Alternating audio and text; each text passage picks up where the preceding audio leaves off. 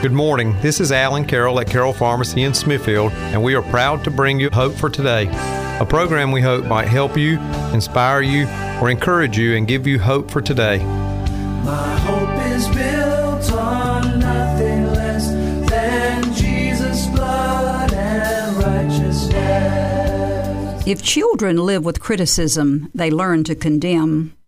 If children live with hostility, they learn to fight. If children live with fear, they learn to be apprehensive. If children live with pity, they learn to feel sorry for themselves. If children live with ridicule, they learn to feel shy. If children live with jealousy, they learn to feel envy.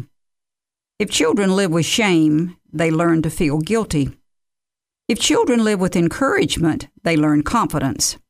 If children live with tolerance, they learn patience. If children live with praise, they learn appreciation. If children live with acceptance, they learn to love. If children live with approval, they learn to like themselves. If children live with recognition, they learn it is good to have a goal. If children live with sharing, they learn generosity. If children live with honesty, they learn truthfulness. If children live with fairness, they learn justice. If children live with kindness and consideration, they learn respect. If children live with security, they learn to have faith in themselves and in those about them. If children live with friendliness, they learn the world is a nice place in which to live. This poem, Children Learn What They Live, was written by Dorothy Law Nolte and is perfect advice for all parents, new or experienced. It is an excellent reminder that children are influenced by our actions towards them. It is applicable for all of us. Several years ago, I gave a talk at our church about raising children, observations from my time of raising children in the home, and also listening to experts who gave their opinions about raising children. Since I do know that our children represent our hope for the future of this country, I thought I would share some of what I said that evening and what others much more enlightened than myself have to say about producing good people. First, I decided to mention some things that I would have done differently if I had my time to do over. I, of course, do not have that luxury, but maybe you can pick up some tips that might help you in your journey of parenthood. Instead of mostly reading fairy tales, I would read lots more Bible stories and the classics like Pilgrim's Progress. What a wonderful heritage to know a lot of Bible heroes instead of a lot of Disney characters. I would not sit around talking about people, including relatives. You know, the South Pacific song, "You've got to be taught to hate all the people your relatives hate. You've got to be carefully taught." Your children pick up your likes and dislikes, including people, and also they learn to gossip. We need to clean up our own act. Children learn from our example. Who else is going to teach them what a mama and daddy do? Many of you know that at one time in my life, some 30 years ago, I was a fanatical bridge player. The day I realized that I really needed to stop playing bridge was when my 8 or 9-year-old daughter was playing dress-up, and she put her pocketbook on her arm and said that she was going to play bridge. Now, wasn't that a great thing to be teaching a daughter about what a mother is doing? So if you have a hobby that consumes you like bridge did me, whether it's golf or fishing or bunco or shopping or hunting or whatever it is, step back and ask yourself if it is worth risking a relationship with your spouse or child. If your elementary kids are having a holiday or birthday party at school, go. I can tell you that your middle school or high school child will not be nearly so excited for you to attend functions at their schools. But the young children absolutely love having their parents there. So go if you have to get off work to go. It will be worth it. And they aren't going to be in elementary school very long. Read the Bible and pray with your children. We did not do much of that with our children, sorry to say. So what do we expect our own children to do? Better than we did, I hope. That is one thing I have always admired in my brother Frank. I've never known a time that Froni and her parent or parents have not said prayers, and so even when Froni visited us, she expected to say prayers. What a great thing to give your children. Join a church and take your children with you. Growing up in a church family will be a blessing for you and for your children. Many lifelong friendships start there. Don't yell at your spouse unless the house is on fire. Now, I seldom, if ever, yelled at Kay, but yelling at the kids was a different matter. But to yell at your spouse sets a very poor example of what parents should be doing. When Kay and I disagreed about something, we would discuss it behind closed doors, but present a united front for the children.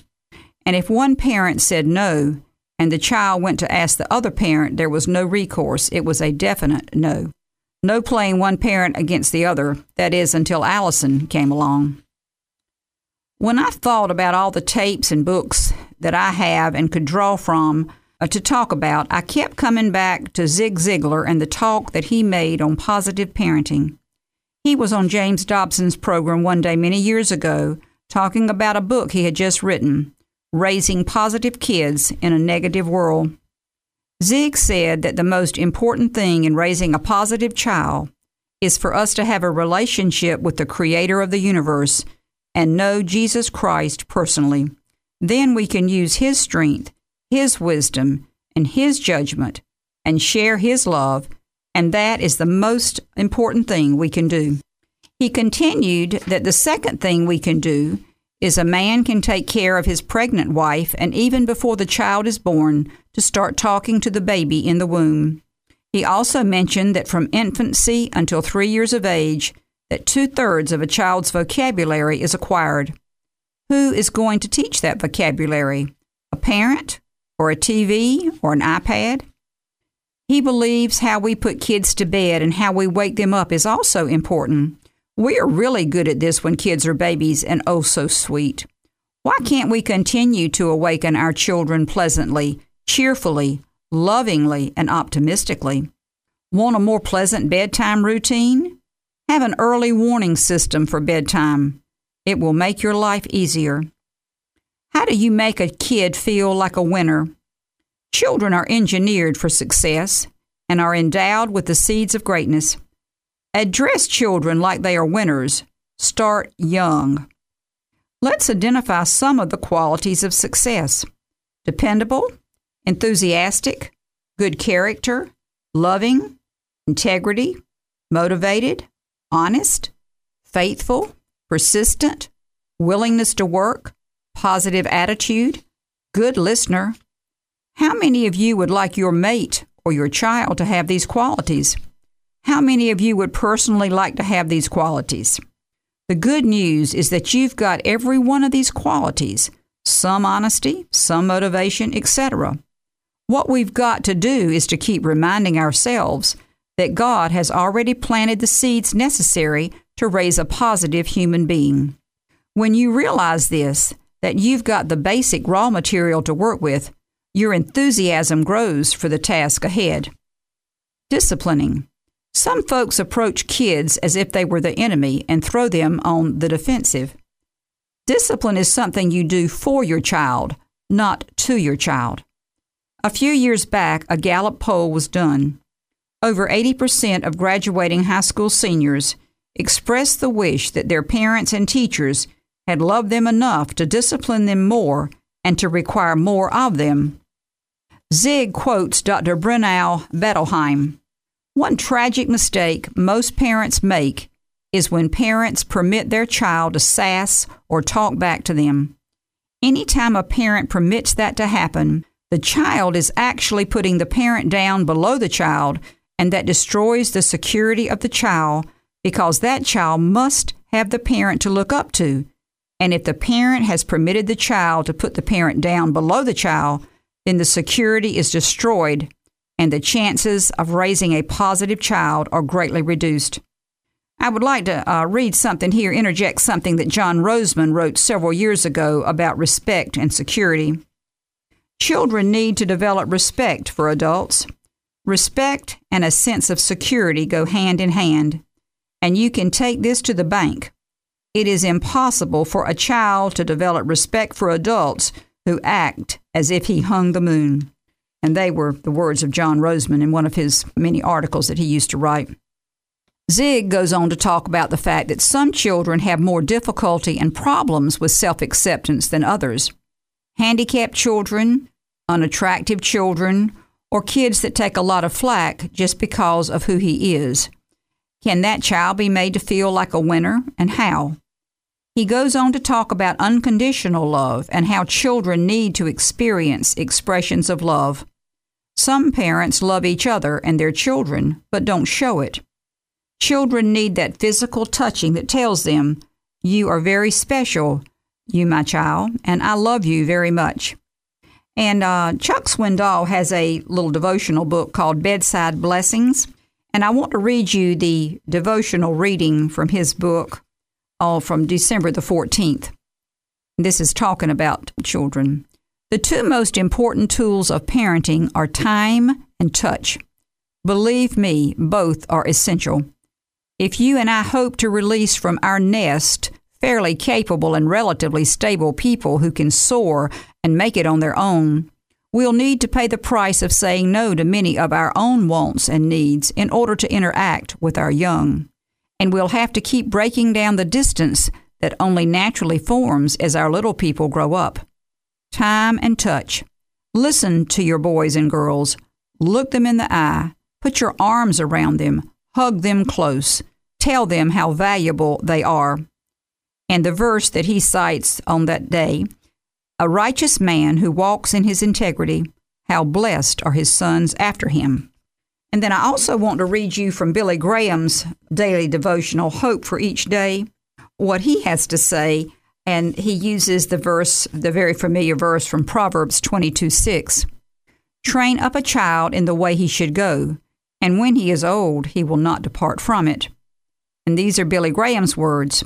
Children need to know right and wrong, and the best place to learn it is at home.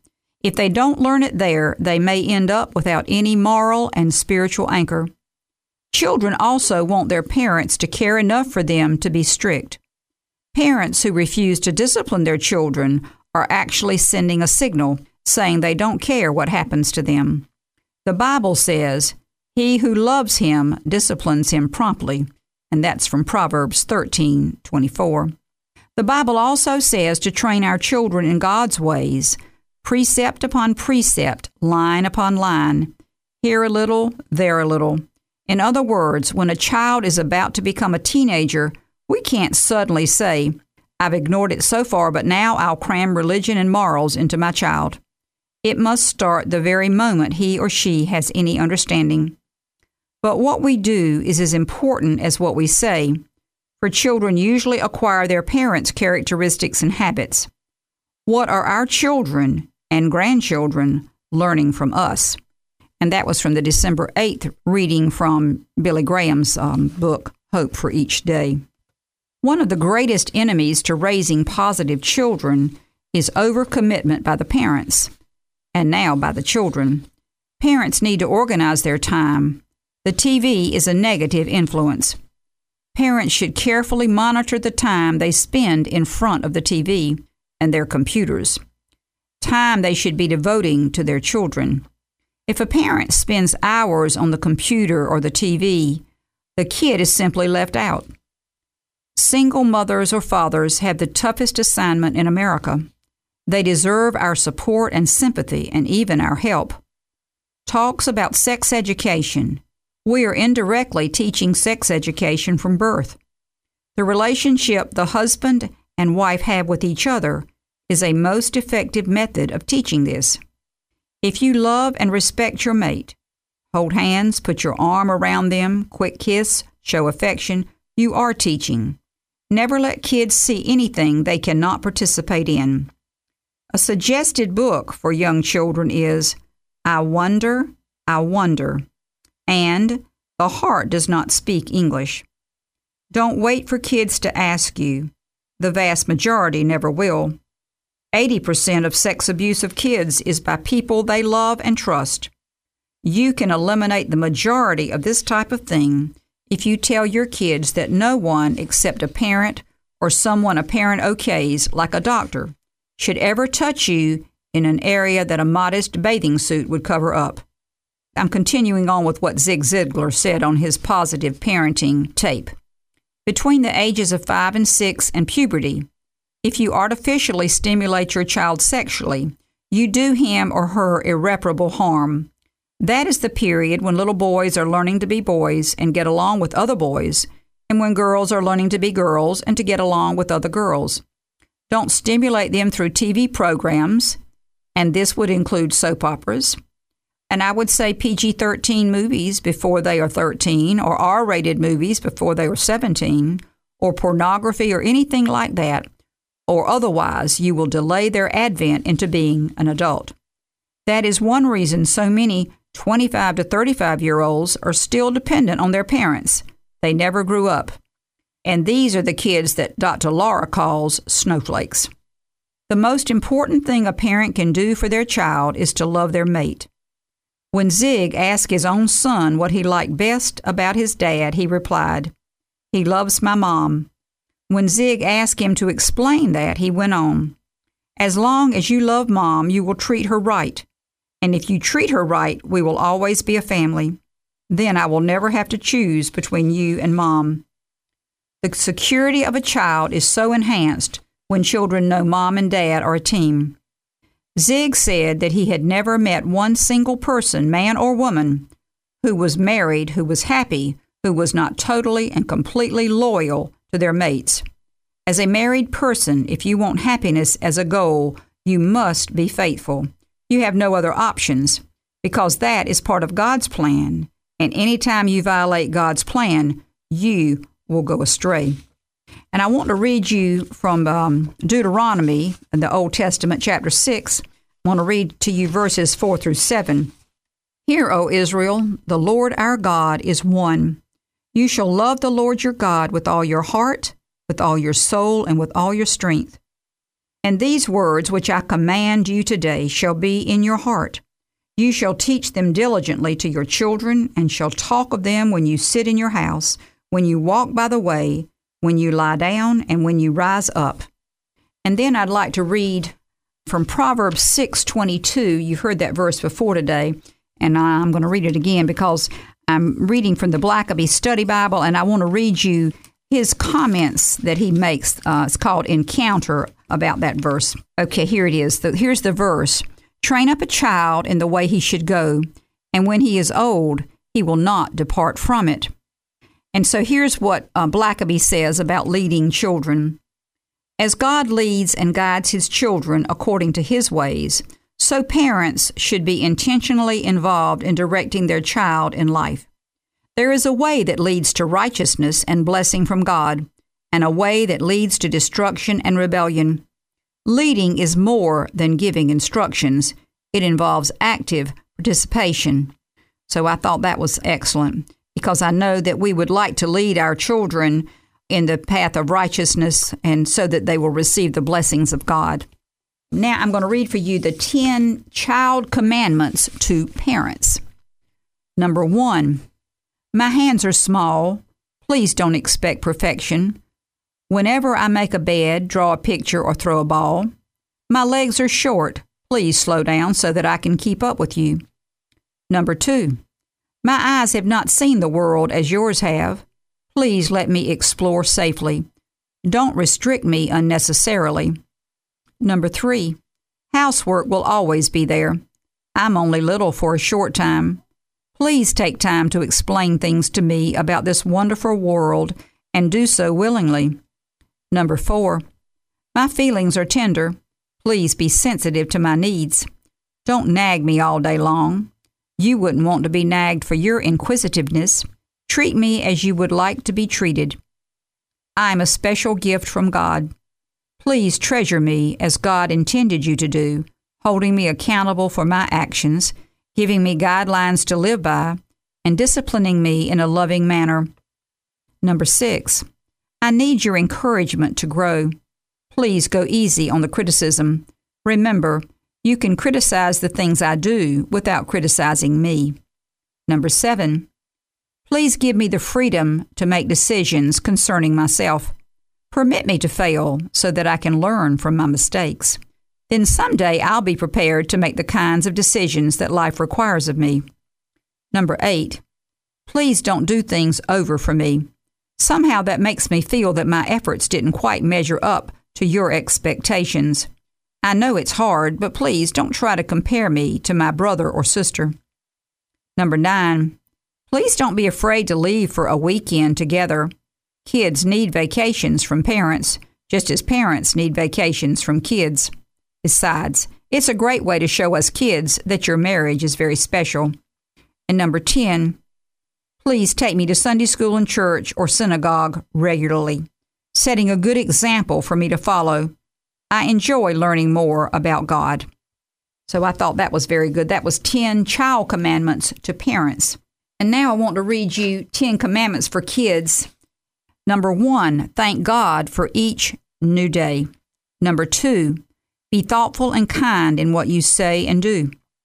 Number 3, share your things cheerfully. Number 4, help family members without being asked. Number 5, take care of all living things, people, animals, and plants. Number 6, be true to what is really important. Number 7, treat other people's things as if they were your own. Number 8, always tell the truth and be honest.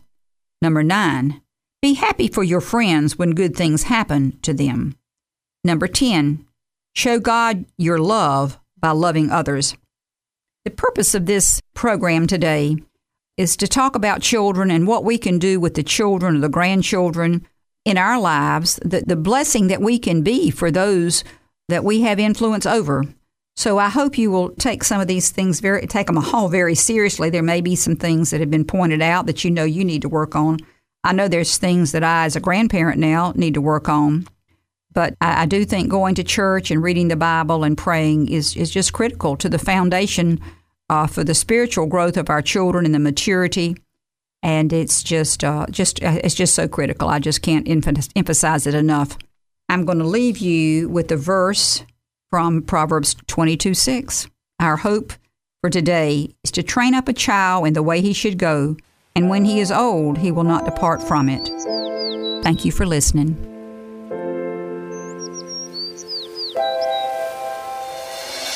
Jesus loves me, this I know, for the Bible tells me so. Little ones to him belong. They are weak, but he is strong. Yes, Jesus loves me. Yes, Jesus loves me. Yes, Jesus loves me. The Bible tells me so. Jesus loves me, he who died, heaven's gate to open wide. He will wash away my sin. Let his little child come in. Yes, Jesus loves me. Yes, Jesus loves me. Yes, Jesus loves me. The Bible tells me so. Yes, Jesus loves me. Yes, Jesus loves me. Yes, Jesus loves me. The Bible tells me so. The Bible tells me so. On Christ the solid rock I stand. All other ground is sinking sand. All other ground is sinking sand. You have been listening to Hope for Today, brought to you each Sunday morning by Carroll Pharmacy. We hope the message today has helped and encouraged you. If we can ever help you with your prescriptions, over-the-counter medications, or vaccines, we hope you will come into our family-owned and operated independent pharmacy, where outstanding customer service is our goal.